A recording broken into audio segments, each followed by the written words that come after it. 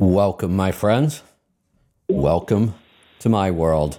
I'm your host, Kevin Rutherford. It's time for a special edition of Trucking Technology and Efficiency. It's a pre-recorded show, so don't bother dialing. Just sit back and relax and listen. Joining me today, got Joel Morrow and John Walco. Welcome back, guys. Good to be here. Thanks, Kevin. Good to be here. You know, as a host, when I have multiple guests like that, I should probably say good afternoon or good morning to one at a time so you both don't sit there thinking, I wonder if I should respond. Well, that would just kind of spoil the free-for-all nature of what we got going on here. How would we talk over each other, That's a good point. Part of our DNA. Yeah, that's right. Awkward pauses and talking over each other. We cover both ends of the spectrum. Exactly. And then it's always good when you get an awkward pause. Then we all talk. Then we pause. Then we all talk. That's at the same time. I mean, if we were all in the same room, that would be easy. But what fun would that be, right? It would have to, have like a light that was on when we were talking, and have hand signals and things like that. Yeah. Yeah. The other thing that's changed when I first started in radio, we used to make connections across phone lines. We would use an ISDN line for the voice, so you get better quality than a phone call. But the last. When was the last time I had an ISDN? Oh, well, I had one here. When we first moved in here back in 2012, we did get an ISDN line. It took me almost a month, and the phone company, almost a month to find somebody that knew how to install one because they had just stopped doing them. Radios was about the only place left using ISDN lines. And now everything's on the internet. And the issue with it, the quality can be really good, but then the quality can also degrade if the connection slows down. But the other thing you get a lot more of with these internet audio connections, we get latency or that lag, and it only has to be about a half of a second, and it can really mess up the conversation. That little bit of a lag, that's when people start talking over each other because somebody finishes and then there's silence, but it's only because of that delay. So it's pretty awkward sometimes. And a lot of times that's where that comes from. It's just that delay that we're having. That's interesting. Yeah. It's a half a second is a lot actually. So that's legit. Yeah, it doesn't seem like it until, and like you said, if you're in the same room and you're looking at each other, you know right when somebody ends. On this, you think you know when they end, except they ended a second ago, and there's been a second of silence. So then sometimes they say like, "Oh, can you hear me?" So when callers start going, "Can you hear me?" I just stop. Just stop talking until you get it kind of straightened out. Otherwise, you just keep talking over each other. So we're going to jump right in and get started. We're only doing an hour today, no callers. So I'll keep an eye on our time. I know everybody's busy today. One of the topics that came up earlier today on the Power Hour, and I'm kind of interested in this, Pete had mentioned a magazine. No, I forgot what it was. Was it Progressive Diesel, I think, was the name of the magazine? Diesel Progress, it's called. Diesel Progress. Diesel Progress. Yeah. That's what it was. Yep. Yeah, it's a good so magazine. I thought yep. I should be checking that more often, and I tried to add it to my newsreader, but it won't add, so I have to figure out something else. But while I was there trying to figure it out, one of the big articles was on this new ferry that they're building, and it's electric, an electric ferry. And I thought, man, I just don't see how that's going to work. You know how much fuel boats use because of all the drag in the water. Well, it turns out they're going to use a full foil. Oh, cool. Yeah, this ferry is going to ride like several feet out of the water on foils, and they claim it reduces energy consumption by 80%. That's significant. Wow, yeah. Yeah, that's crazy. That's it. It's the first thing I noticed about trying to learn how to use these foil boards. I've been riding stuff on the water my whole life: water skis, jet skis, knee boards, boogie boards, wake boards. This is the first time when that board breaks the surface and you come up on the foil, the first thing that happens is you fall because all the resistance disappears and you're just not ready for it. And it's incredible how little resistance there is when you're up on the foil. That's I get the falling thing. I understand that. I was skiing with my son once, and we were in the terrain park, and me being the 50-year-old child that I am, I decided to jump up on a grind rail. You know what a grind rail is? You go sideways on a piece of metal and goes sideways down it. You didn't. Oh, I did for sure. Yeah. Oh yeah. No. So I'm gonna throw down a grind, and like grind has this connotation of friction, right? Like I'm gonna have to be ready because there's gonna be some drag on my ski, dragging on this metal underneath me. Like no, not at all. You take off. It's like it immediately fell right on my hip, right onto the grind rail. Yeah. Yep. So that was it. Yeah. So no, I did it. Yeah, I absolutely did that. Yeah. Yeah. You're actually, and my son still laughs about that. Yeah. I'll bet, and I could see it's a grind rail because it you use the resistance. It grinds body parts. Yeah. Right. That's why it's called the grinder. Yeah.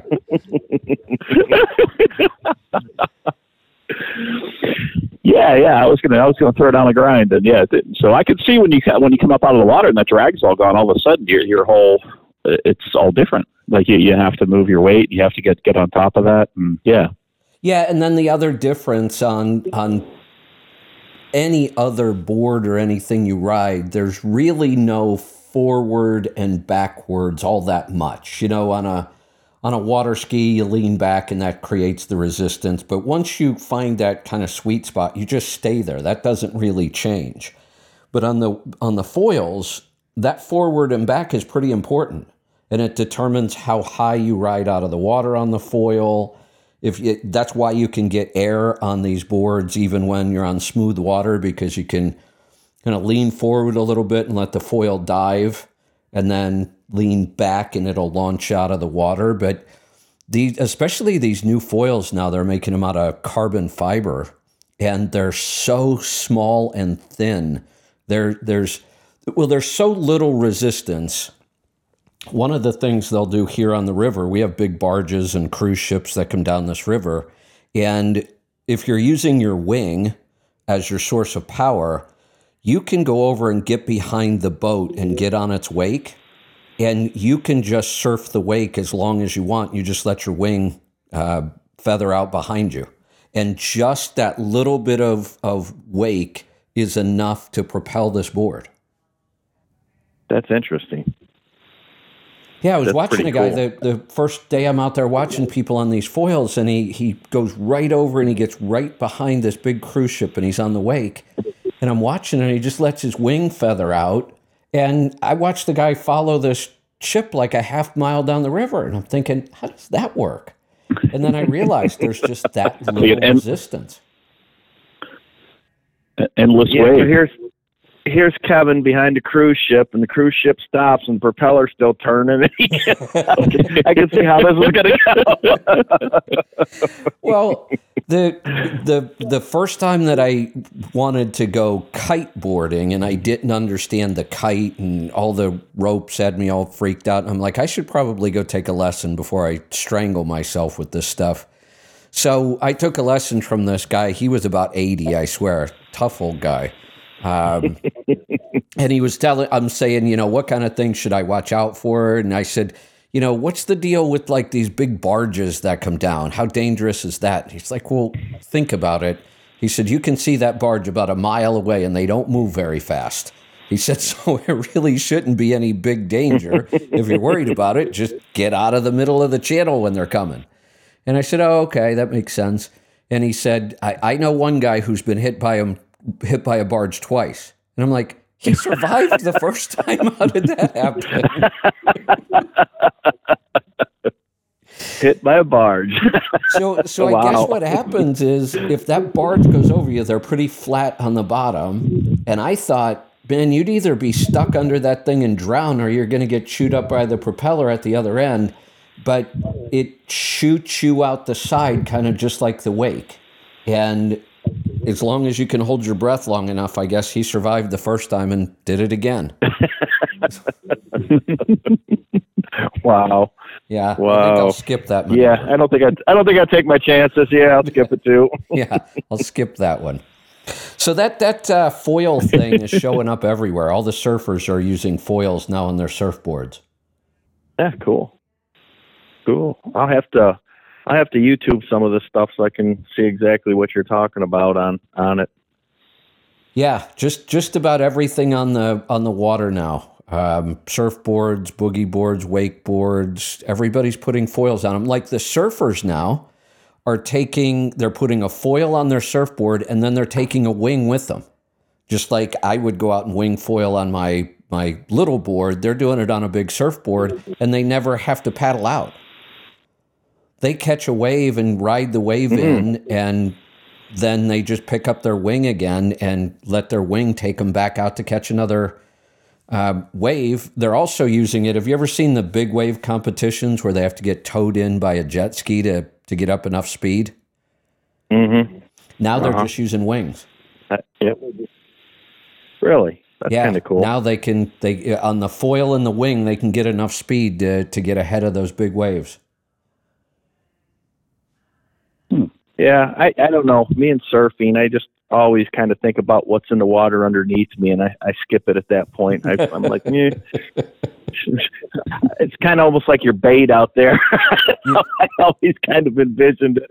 You know, we go kite fishing on occasion for sharks and stuff when we go to Florida, and when you start talking about, you know, putting a wing out there, and you just look like bait to me. I don't know. The river I could handle, but I don't know that I'm going into salt water with any of that kind of stuff. It just it makes me a little nervous. You know, on the river here, we've got like 15-foot. Oh shoot! What are those big ancient fish that look like they're from the dinosaurs? Sturgeons. What's that? Sturgeon. Yeah, we've got 15-foot sturgeon out here. Yeah, they won't eat you though. They look great like white. That'll take a piece out of you. Yeah, they do. They look like that they would eat you, but they're fairly harmless. The sturgeon. I don't know. Sharks are a whole different story. We used to go fishing for them all the time when we were younger down in the Keys and stuff. And I've seen some big sharks, and I was like, I'll skip it all. I don't need to be in the water that bad. When I first moved down to Florida, I was water skiing on the St. Johns River and a bunch of the tributaries, Black Creek and a couple other smaller ones. And it wasn't unusual to drop off the ski and be waiting to get picked up and look over, and 10 feet away a gator would pop up. Yeah, some of the stuff in the water. Years ago, my dad used to go down to the Keys every year. He'd rent a house down there. We had rented a house right on the water, and we were all into fishing really big at the time. And we're like, let's go buy some inflatable boats and paddle out. And it was called Shark Pass between Marathon Key and Big Pine Key. Oh yeah, I know, right? And it was Shark Pass for a reason, but we didn't know it at the time. So we're out there in these little inflatable boats, and we've seen a couple sharks cruising around, and we thought it was kind of cool. They weren't all that big. And that night we decide, well, let's go set a kind of a line out there and see if we can catch one of those sharks. So we had this frozen, I don't know, mullet or ballyhoo in the freezer, and we get it out and unthawed and put some slits in the side so it's pouring blood pretty good. And I put it on a big old hook, and I'm walking out. I'm like knee deep, maybe a little over knee deep in water, and I'm carrying a flashlight, and I got this bloody ballyhoo in my hand, and just, I don't know how it happened, but that flashlight tilted down. This big old eye rolls up and looks at me, and here's this shark bigger than I am in knee-deep water, and I'm holding onto a bloody fish. And I'm like, I'm the hell out of here. I dropped that fish, and it was, I was just boogieing for the shore.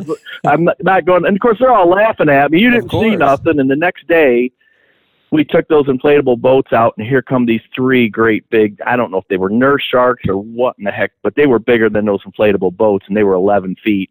And we all went back to shore, and we never went back out on those boats again. We were just done. So it was all done after that. Well, you have to be familiar with the key deer there on Big Pine. Yes, yeah, absolutely. They got all the signs up there, the little protected deer, and if you happen to hit one of them, you go to the jail for the rest of your life, even if it's an accident. Yeah. Yep. Exactly. They kind of look like German shepherds with antlers. They do. They're itty bitty little things. They're pretty cool. Yeah, absolutely. All right. Do we have anything trucking today? Yeah, I do.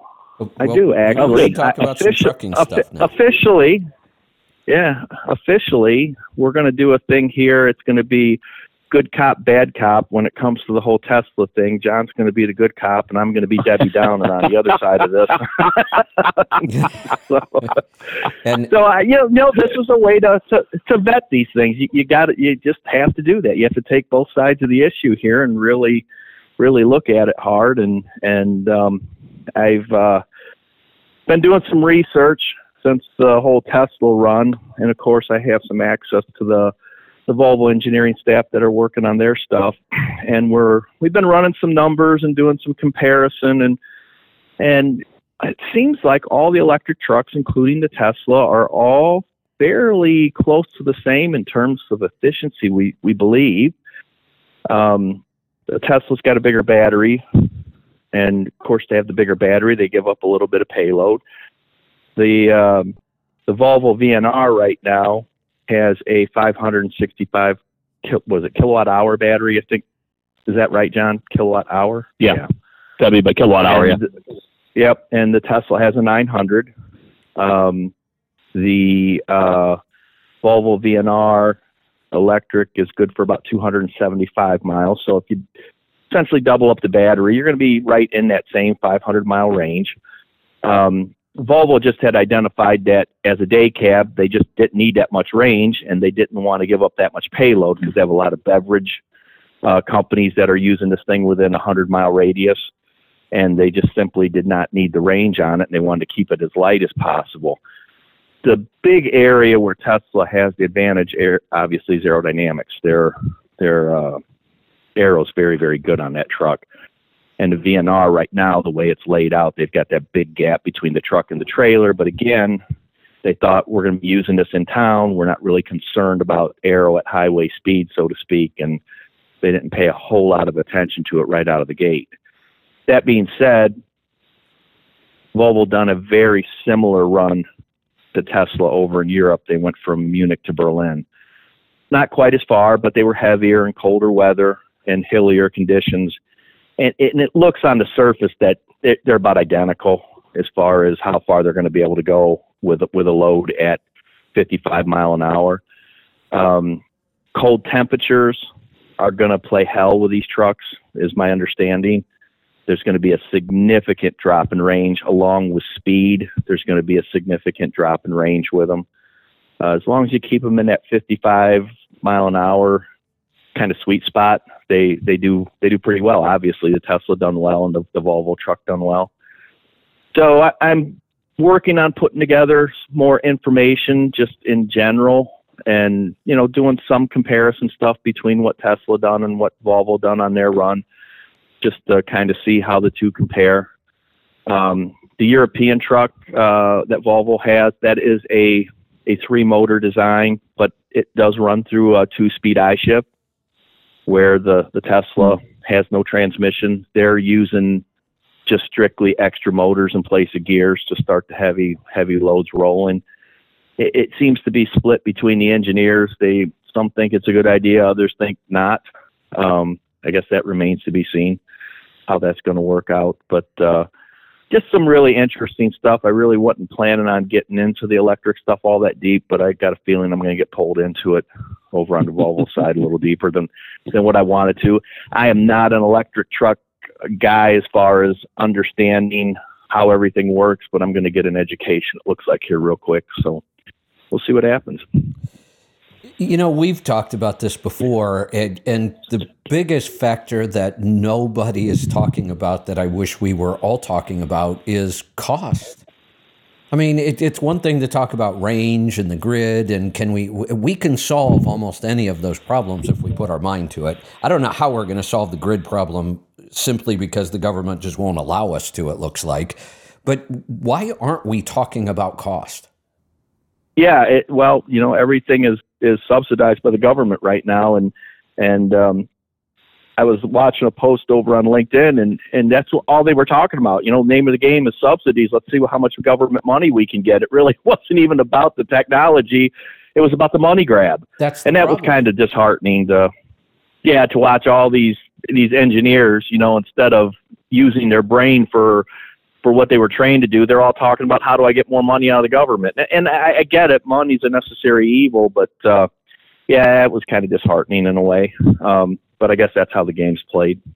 Yeah, and it would just be nice to know, are we even in the ballpark of, and I don't think we are. I don't think that these vehicles are going to be very cost effective the way things stand, and it looks like that's only going to get worse over time instead of better. So what I know, and that's not a whole lot yet, but when you start to look at these things in terms of pricing, it's the price and the duty cycle are kind of counterintuitive because these trucks are used in a duty cycle where they don't run a lot of miles. So it's very hard to justify, obviously, a really expensive truck when you're not running a lot of miles. And, the energy consumption, I think, would shock a lot of people when you start to convert what a optimized diesel truck does, like mine or Henry's, versus what Tesla just done. It's not game changing like everybody thinks.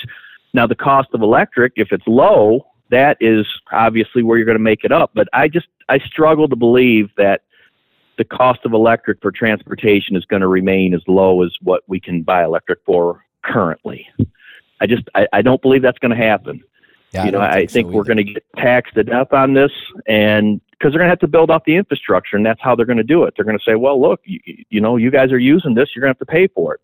And when you do that, and you bring the cost of the electric into line to where it should be to support the infrastructure and everything else that's going on, I don't know. I don't see it as the game changer that a lot of people think it is in terms of trucking. In terms of emissions and whatnot, it looks like initially that an electric truck, if you look at everything involved, has about half of the emissions that a diesel truck does. And that was kind of disappointing. I was hoping it would be way better than that. And when you take the next round of emissions for diesel trucks, it's going to be much, much closer, the total emissions out of a diesel versus an electric. Obviously, there's no tailpipe emissions, but you have the manufacturing and, putting the battery together and everything. And then the other point that I kind of think about, and again, I know this makes me a Debbie Downer, but, we've got a lot of oil sitting underneath our feet. I don't think, and I don't know for sure, but I don't think we have the rare earth minerals to build these batteries to the degree that we need to. And I'm just kind of worried that we're shooting ourselves in the foot. Are we going to make ourselves dependent on China for the minerals and everything we need to build the batteries when we're setting on all this oil over here, and we're going to outlaw vehicles that, use the resource that we have in order to have to buy it from China? It doesn't make a lot of sense to me, especially if we can do the diesel in a very clean fashion. I agree. One of the things that came out of that book, The End of the World, when they talked about, we'd get away from this worldwide supply chain and we'd go back to building more things local, and that's going to be horrible for some countries because they have no resources. And the one piece of good news, if that book has any truth in it at all, was that we are really well set when it comes to oil. Obviously, we were completely energy independent for a couple of years there. But they said we are also, when you look at all the countries around the world, we're also in the top 3 to produce renewable, like wind and solar. And we would be fine on the precious metals if we combine. I'm pretty sure it was Mexico. They said, we would probably end up with a trade agreement, pretty tight between Mexico, the U.S., and Canada, because we don't have to ship across an ocean. And if I remember right, I think between the 3 countries, we would have everything we need to move into those renewable energy sources. Not that I'm saying it's cost effective or the smartest thing to do, but it looks like we're pretty well positioned if we have to. Well, that's good. I mean, I haven't, dug into this deep enough to obviously have all the answers. These are just some of the things that kind of nag at me, what if type of things. And obviously the more I dig into this, the more I'm going to learn about it. And, maybe my outlook will 100% change on this. I don't know. But these are some of the things that, I kind of worry about. I guess I'm looking at it more from a small to mid-sized fleet owner's perspective, being that's what I've been involved with for a long, long time. And my brother has actively been trying to put an electric truck in service, and he said there's just no way. I mean, he said he can't even become close to making it make any sense. He said just the initial cost on them is outrageous, and with the temperature swings we have in Ohio, he said there's a reason why all this is happening, out in Southern California. Because of temperature, they don't get the variation, and right now it's very temperature can really, really degrade range on these vehicles. So, I mean, what's a state like I don't know, Montana, that has a 75 mile an hour speed limit? It gets cold in the winter. These trucks are going to go a couple 100 miles right now, and they're done. Yeah. So, exactly. it's just, obviously as technology gets better, they're going to overcome this stuff. I get it, but it's stuff that right now in the present tense, we really got to look at hard. And some of this stuff may not be as easy to overcome as what a lot of people think. They just automatically assume, we're going to have a solution to that. Not a big deal. Maybe not. Well, it was interesting that the example I gave, I think it was Trenton, New Jersey, where Schneider was trying to build a terminal. And they submitted their plans for 50 mega chargers for electric trucks. And the city of Trenton said, sorry, that's more juice than the whole city uses right now. We can't possibly do that. And then I read this morning that Schneider just ordered 100 more electric trucks. Right, yeah, and how this is all going to work, I don't know. We kind of bumped in, or at least my brother did. He bumped into that same issue with, wanting to put the infrastructure into charge trucks here in our little town. And, he was even going to go so far as to put solar on top of all the buildings that, that we have, and, try and help in that regard. But it's not an easy thing to do. And I don't know, maybe I'm watching too much out on social media, but man, it seems like some people just think that these are just going to absolutely revolutionize the industry. We're not going to have to worry about maintenance, and electric's going to stay at this very low cost, and we're going to make billions of more dollars. And I don't see it myself, and maybe I'm a pessimist, and I need to be a little more optimistic about this, but I don't see any of that happening. I do think electric has a place. There are going to be transportation fundamentals involved with electric, just like there is diesel fuel. There will be maintenance challenges with electric, just like there is diesel fuel. I just don't see it as this ultimate game changer that a lot of people seem to think it's going to be. All right. Well, we've had enough of you, Debbie Downer. Where's the good cop today? There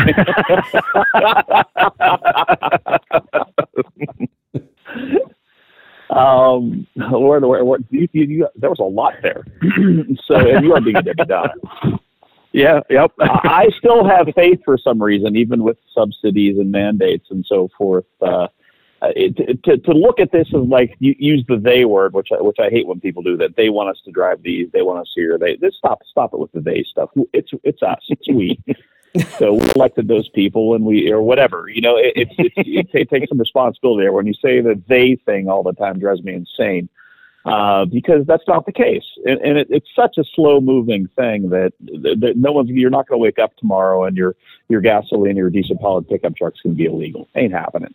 Maybe in 50 years or 100 years, and it's going to phase out, and it's always going to be what the market will bear. Well, let's get to the cost thing first. Right now, the economy hasn't really slowed down with these insane fuel prices we have, which could very well be the reason we have insane fuel prices. And we only stop producing oil here when it stops making sense. When OPEC drops the price and it's no longer profitable for us to pull oil out of the ground and use our own, our oil companies stop doing it. It's more expensive to make oil here than it is to import it. That's a fact. It costs way more to pay people who work in American refineries. It costs way more for us to get it out of the ground. just because we have people who like to get paid. What I'm convinced, and this is just my little economics philosophy here, it's always what the market will bear. Somehow the market is bearing what we're paying for fuel right now. So when we go to electric, it's not going to be any cheaper. It's going to be what people are willing to spend to get from point A to point B, or spend on a product that gets to them that costs more to get to them because the fuel costs more than the truck. So all of that, to look at it as a cost savings thing, or to make it's going to be so much cheaper, I think you're dreaming, just because those are businesses that need to make money and they're going to charge whatever the market will bear. But that's the electric companies after the subsidies end and after everything, all the stuff happens that encourages them to go that direction. Their responsibility is only to their shareholders, and they have to make as much money as possible. And that's what they're going to do. So yes, it's going to cost just as much to drive your electric car, or your electric truck, or whatever as it did your gasoline. The only thing, I look at it more of an engineering problem that I like, actually. There are fewer moving parts. There are so many things to me that make sense about electric vehicles, and that maybe just because it's a new frontier, I don't want to say we've gotten to the end of the IC world and standard cars as we know them, but I mean, the stuff that you could do with an electric vehicle with torque vectoring, and you've got 100% torque and 0 RPM, and then if you add a couple of gears to that, I mean, there's so many new frontiers to me that we're just scratching the surface. So you could poo-poo it all you want. Yeah, right now the grid can't handle it, for sure, Were the gas stations everywhere when we switched from horse and buggies to cars? No. I mean, I'm sure the same argument was thrown around anywhere. My horse can eat anywhere. I don't need to ship gas in and pump it into the thing to get it there. Hey, so yeah, John, it's going to be something getting used to. Let me jump in and interrupt you there. When I forget what trip this was. I was out west somewhere. This was probably 2 decades ago. And I was on this ranch near the Grand Canyon, and they had like 500 acres. I forget. It was a big herd of cattle. And, they were there on the ranch, and we were doing some horseback riding, and we had ATVs. And at first I had this thought of, why do these guys still ride horses when they have ATVs? ATVs are so much faster, and there's so many more. And then it dawned on me, when they have to cover a ranch this big, how would they ever keep gas in one? I mean, they can't. That's why horses still work on ranches. They can't. Exactly. Yeah. That 4 or 5 gallons your ATV holds isn't going to go all that far. Yeah. Right. And what do? You can't drag enough gas around for a week or so. Sometimes these guys are out on the trail for a week on these big ranches, and it dawned on me that after all this time, horses are still really the only practical way to do that. So, my point is, and again, this is just my belief, I could be wrong, but it's going to happen slower, I think, than anybody. There's no reason to be alarmist about it, I don't believe. I see it as a lot of jobs, a lot of technologies being thrown about, whether, we could get into an argument as to whether it should be subsidized or not. And I'm with you on that. I don't believe it should be. I get a little kick in the pants. I mean, I'd rather see the government subsidizing this stuff than subsidizing oil companies that are already making billions of dollars. So I'm not a fan of corporate welfare at any level. And if they are going to throw some money at something, let's make it something productive. Let's make it a new technology. Let's do something, because we're not going to stop them from throwing money at stuff. Well, that's the bigger point. I mean, that's like saying I'd rather get poked in the eye than kicked in the knee. I don't want either one. Right. You don't want any of it. I got it. I agree with you. Yeah. I agree 100%. Yeah. But the problem is you're going to get kicked or poked, and you're going to have to pick. Yeah. Well, I'd rather not have both. That's what I'm experiencing right now. I've thought about doing solar on the house, because I've got, a solar generator, and we've got all kinds of sunshine in the summertime, almost nothing in the winter. So I was looking at solar and maybe even some wind in the winter. And the problem right now, if you try to go get anything done on solar, it is a nightmare, because all of these companies they have all kinds of crazy deals they're offering because of the tax subsidies and the kickbacks, and it's a mess. You call these people and they make all kinds of wild claims. Oh, you're never going to pay an electric bill again. You're going to be producing energy and selling it back to the grid. And then they come out there and you have to pay for these solar panels the rest of your life, and they don't produce 1/4 of what everybody was promised.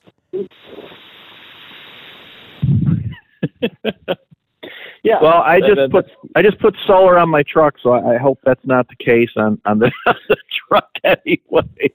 But no, I hear what you're saying. There's a lot of that going on with the solar. We're making huge claims, and how much of it's really true, it's hard to say. And nobody seems qualified. Nobody wants to talk about the solar panel itself or the technology. None of these people have any answers.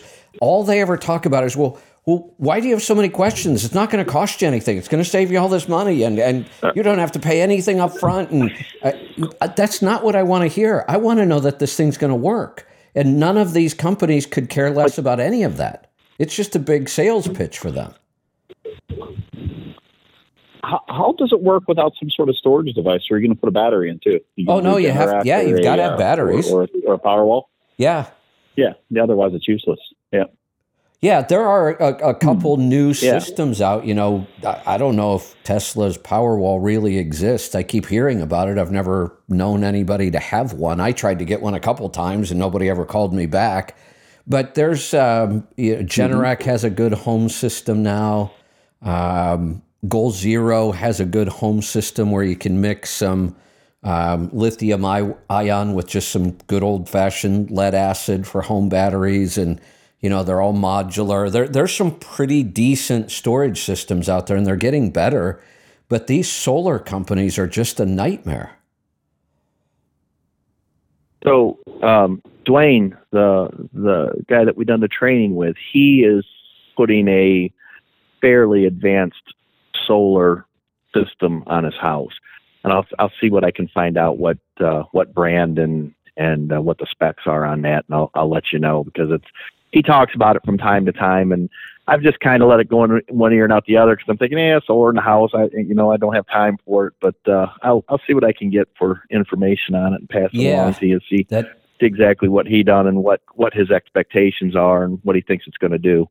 Yeah, that's what I want to talk to somebody who just doesn't have dollar signs in their eyes because they're going to get a big check from the government if I say yes. And that's all they ever want to talk about. And if you go search, because of these subsidies and tax breaks, that's all you find.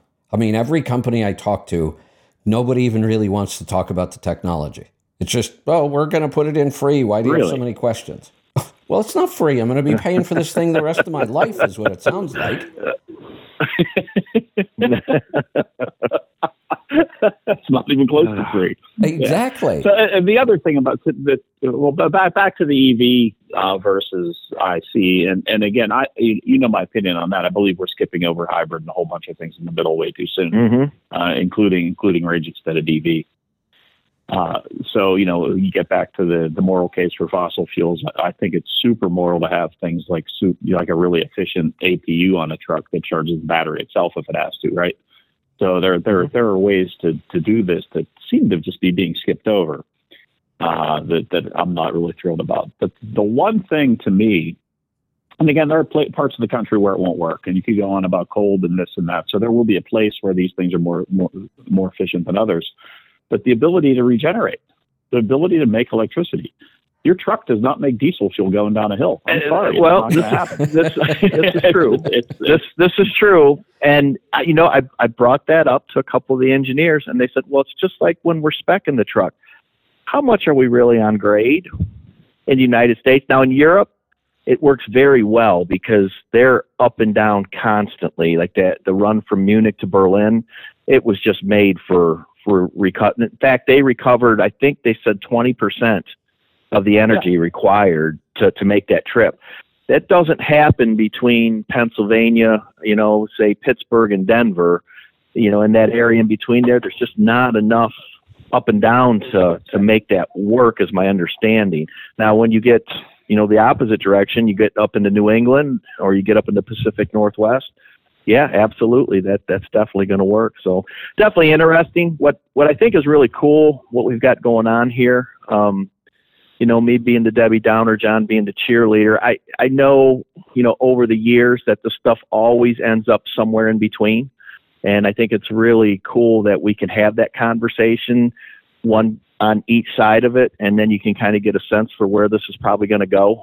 That's almost how new technology always works. It's somewhere in between. It's never at one extreme or the other. And so that's nice. We can have the conversation anyway, and not get all huffy and want to beat each other up over some damn electric truck. You know what I mean? So that is pretty cool. There are guys out there who will want to beat you up over an electric truck.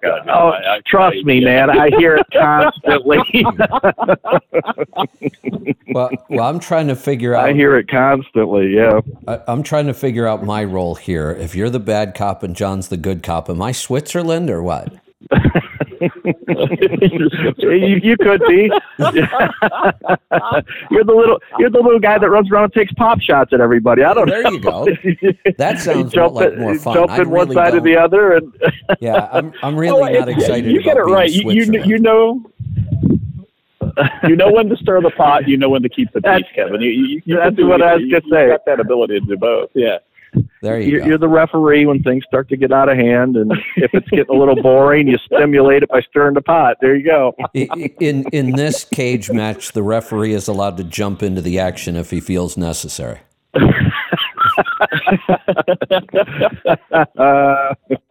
Awesome.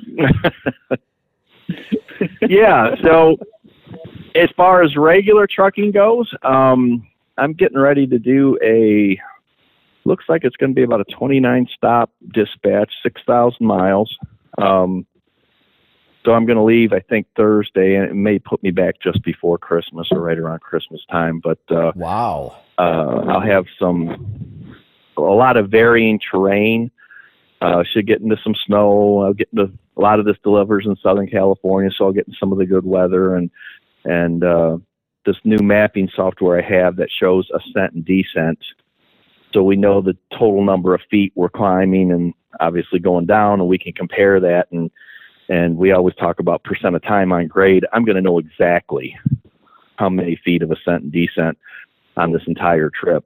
So that's really going to be cool because that really helps to put fuel efficiency or any type of efficiency into context. What's going on.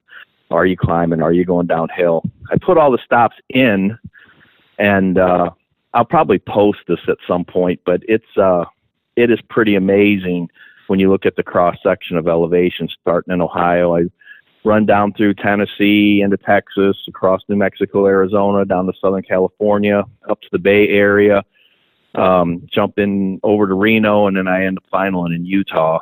And I think that I end up on the outbound trip where I actually end up more ascent than descent. I don't remember the exact numbers. And then, of course, coming back off the Continental Divide, it's going to be a drop all the way back to Ohio, essentially. So we'll see how it all turns out. It'll be interesting for sure. Well, I think we just need to start booking runs from wherever our parents went to school to wherever they lived, because if they had to walk uphill both ways, we should be able to go downhill both ways.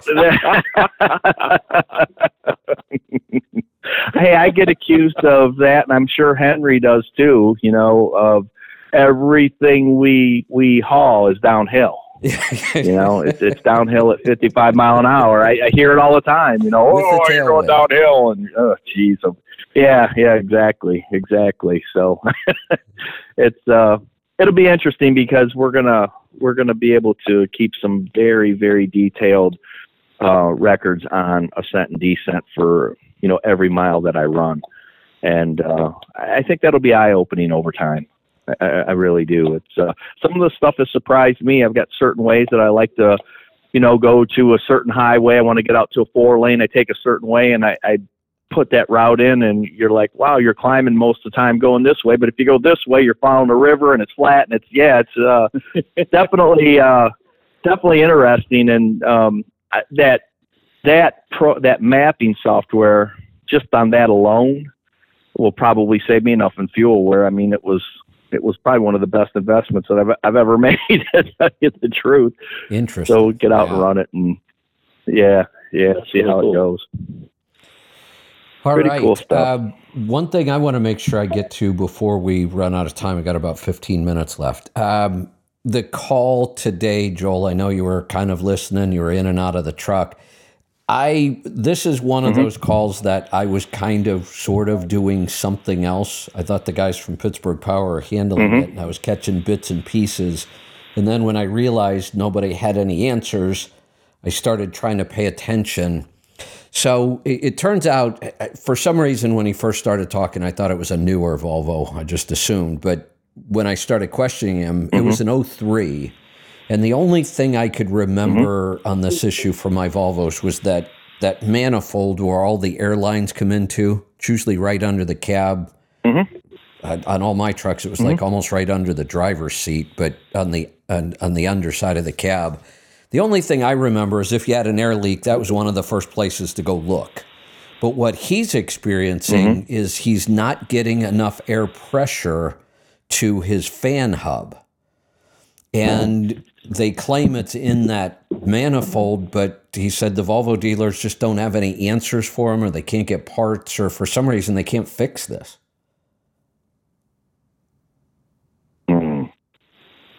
You know, when I get a chance around on that, yeah. But again, that's so the solenoid's controlled by the ECU. The pressure, you know, they could get pressure from anywhere from that. It's not that, or is that manifold like some sort of valve body, Joel, or is it like a multiple? But there should, in an '03, it should just have some sort of solenoid valve that controls the fan. Yeah, that's what I'm thinking too. I'll talk to my guys, and they can bring it up in Impact, I think, for 2003, so I can actually see what's going on there. I really hard for me to say because I don't remember exactly what's on that, but I'll look. I do know that he's sure that the fan clutch itself just hasn't failed. I think I heard them questioning because when when they fail. It's a safety, and they fail in the on position, so it runs constantly when it fails.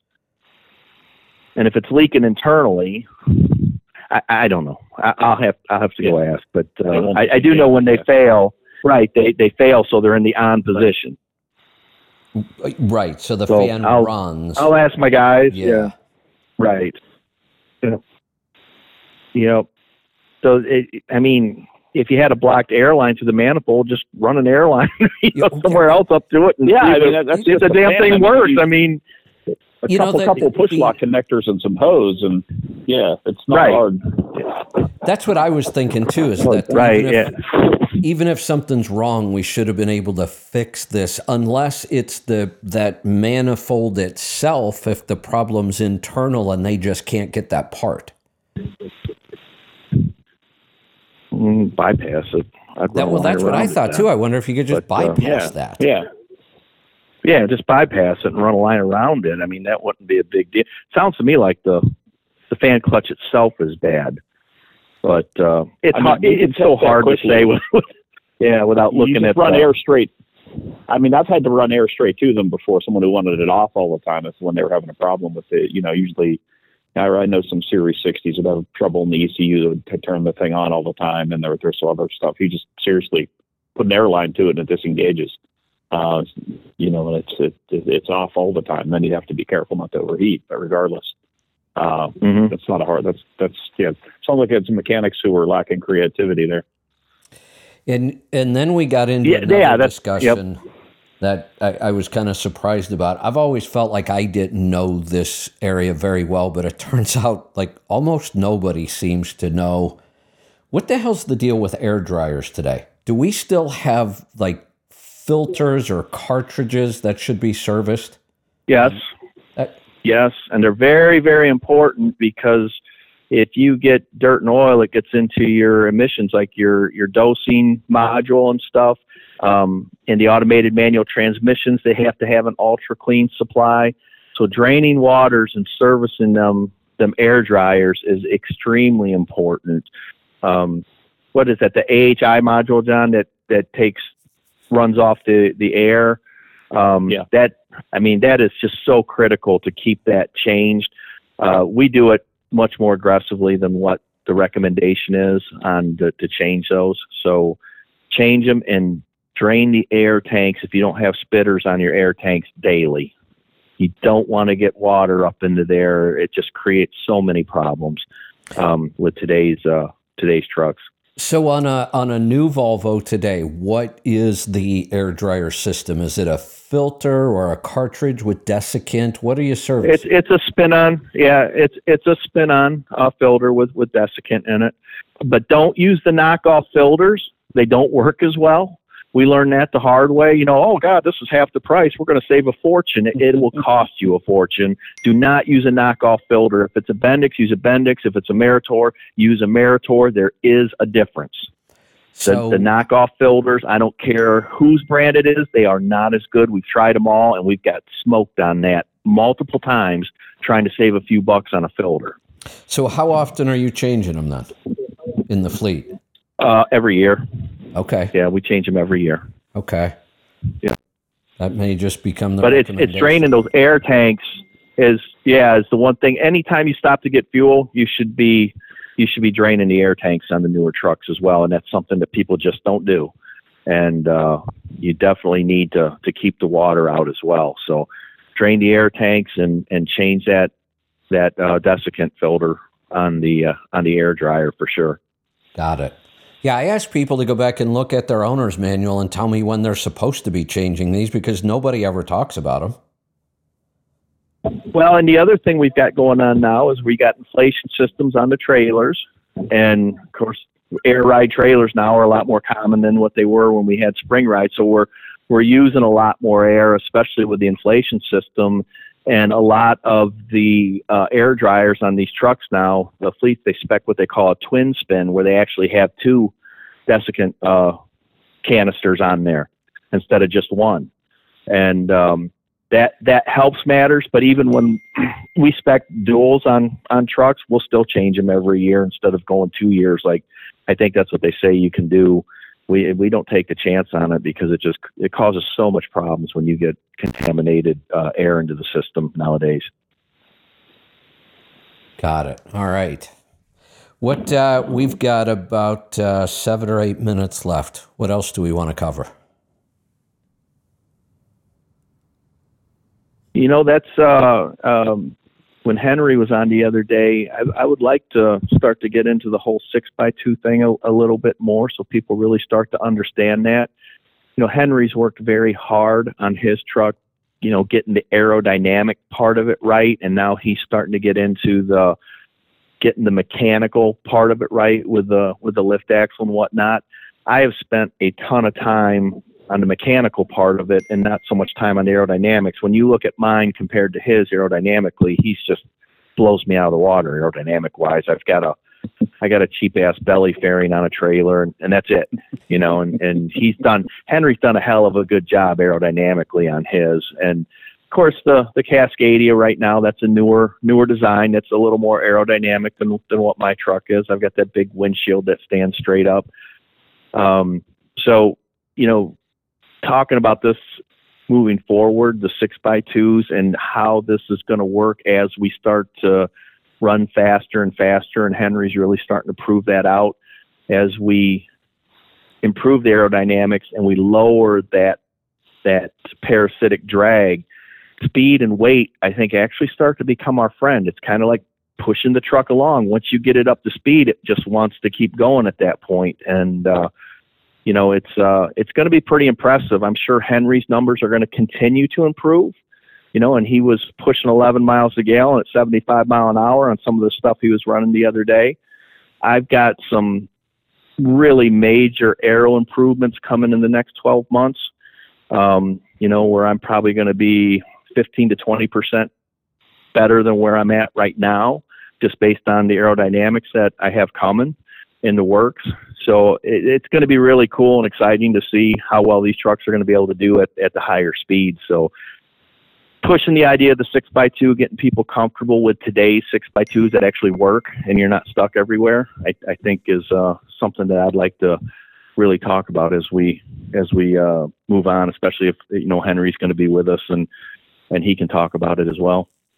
Yeah, we're going to do more of that because I think that'll be a good topic. Yeah. And I know, we had Henry on and we didn't really get to hear from him a whole lot, but that's just because 4 of us was a little overwhelming, actually. Speaking of talking over that was each really other, fun. holy cow. I really enjoyed that, and I have to say, in the time,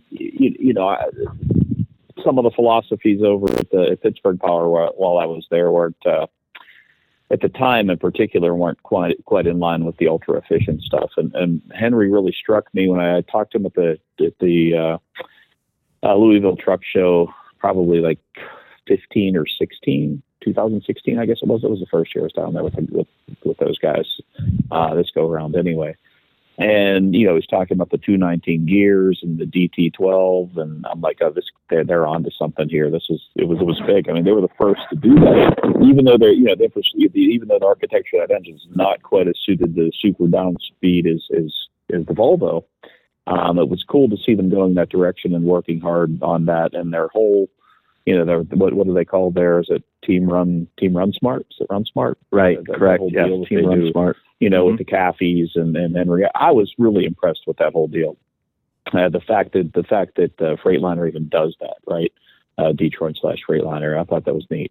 And I don't know why every manufacturer is not like that. I mean, Volvo's got you and your little fleet. Mm-hmm. You don't hear much. You've got a number of other guys out there doing well, but it's not an organized program like right. like the Detroit thing is. And it just blew me away from the beginning. And the guy, he wears a tie to work every day. I mean, it's just really just over the top great guy. I really, really like him. His philosophies. Yeah, it just really, really gets it. And meeting him, Henry does a good job. Sent me down this path. Yeah. Definitely. So that was fun. A good addition. I think he'll bring a lot to the show as we get talking about things, and you're going to get different points of view. I think Henry looks at things a little bit different than what I look at, even though we do some things very, very similar. He's definitely going to bring a different point of view to the table, which I think is very, very important. So I think it's a good ad if we can get him on a regular basis, and we can get things structured so we can have these discussions that relate directly to efficiency. And so many times we talk about generalities, this gear ratio and this and that, and we're not really doing the math and doing the homework to really understand why we're saying what we're saying. And I think bringing Henry into this, we can really take things to a next level when we're trying to talk to people in a general forum like this to say, hey, these are options that you have in order to do better, and here's why. Here's exactly why. It's not because I feel this is better. Here are the numbers to back this up, and I think it'll be great. Are you saying we're going to have to start proving things? Yeah, it might be a good idea. Absolutely, yeah. It might be a good idea. Yeah, absolutely. But it'll be fun. Henry's a good guy, and I think it'll make the show really, really fun to listen to. Darn, it was so much easier when I could just say, because I said so.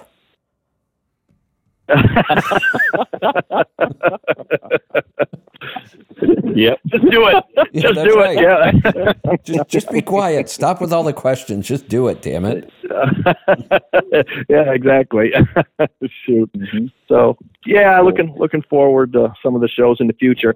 By the way, so February is going to be a busy month for me as far as shows go. Well, the one is internal to Volvo. They're going to have like 400 of the top engineers come in, and I'm going to have truck down there. I'm going to be taking them all, locally for a ride, and then I'm going to spend like an hour and a half with groups of 10 or 12 talking about the truck, and they got me scheduled for several days down there. Then I'm going to go down to the show in Orlando, TMC. The truck will be at TMC, and I'm scheduled to be there for a couple days. If anybody's going to be down at the show in TMC, I'd love to chat. Joel? Technology and Maintenance Council. When? That is end of February. It's end of February. March is Matt's. Yeah. So, and I'm going to be at Matt's too, and I know Henry's going to be at Matt's, and this will be really cool. I think. I'm going to be, I think I'm going to be down there with the Hot Shot Secret people. I'm not 100% sure, but I think that's how this is going to work out. And I know Henry's going to be down there. And I think we'd both love the opportunity to really push the whole concept of the 6x2 to the owner-operators, because I really think that's the key to giving these guys a leg up over the big carriers if they want to, be ultra efficient and really be able to make some money running, like the load board stuff I was running here recently. You can do it and make money if you're efficient enough. So, Henry's going to be there. I'll be there. And so Matt's will be kind of cool, I think. So we need to keep talking about that. I have a meeting next week with show management to talk about seminars. I've basically told them unless they change something in the way they do this, I'm just not doing seminars. That they have made such a mess out of that education track that they call it. So it's almost all infomercials. In order to give a seminar, you have to be a vendor. That's the first step. And the vendors are really just there to promote their product. I mean, that's all these seminars turn out to be. And then the way they book them, it's you have the room from 9 a.m. till 10 a.m., except somebody else had the room from 8 a.m. to 9 a.m. So it takes at least 10 minutes to get their equipment out of there, get your equipment in there. Everybody's trying to talk to you while that's all happening. And then you're already starting 10 minutes late and you only have an hour. And then 10 minutes till the next person's in there trying to get a head start on theirs. So they're already, standing at the stage waiting for you to take your stuff down. It's just a horrible system. So I'm going to propose to them that, they keep that one seminar room like they've always done it. Give me a seminar room myself, and we'll put on a bunch of really good stuff for 3 days. So we'll see what they say. Yeah, John, you're going to have to call Ferrari and tell them you just don't have time because you have to be at Matt's, right? That's right. Well, let me look at my schedule here. Yeah. Yeah. I should, if that's a free weekend, yeah. What is the date? I guess I can figure that out. Matt's is the end of March, right into the beginning of April. So right at the end of the month. I'm good. There That's you a free go. weekend Awesome. for me. 28, 29, 30. Actually, I'll be driving back from. No, I won't even be in Atlanta. That's good. No, that's a good week for me. So Well, yeah, then, if you're going to be there, Ken, once we have to do a live podcast. Yeah. If we can pull off this room, I'll be able to do a lot of stuff. So if we can pull that off, I'll be hitting you guys up to do some live broadcasting and also probably come over and do some seminars. Absolutely. Yeah, that would be awesome. Good. I'll keep working on that. That All would right. be awesome. We're going to wrap this up so I'd be willing to help everybody out with that. can Yeah, get let's go. on with their day. Anything anybody All right. wants to close with? I'm all talked out. All right. I'm all talked out too. I'm good. Looks like we're good. It's a see you in short a one this week. Week and a half. Yep, we're going to wrap this up, and we will be back next week with a live show. Thanks for joining us. Be safe, be profitable, be fit and healthy. Always do the hard work and master the journey.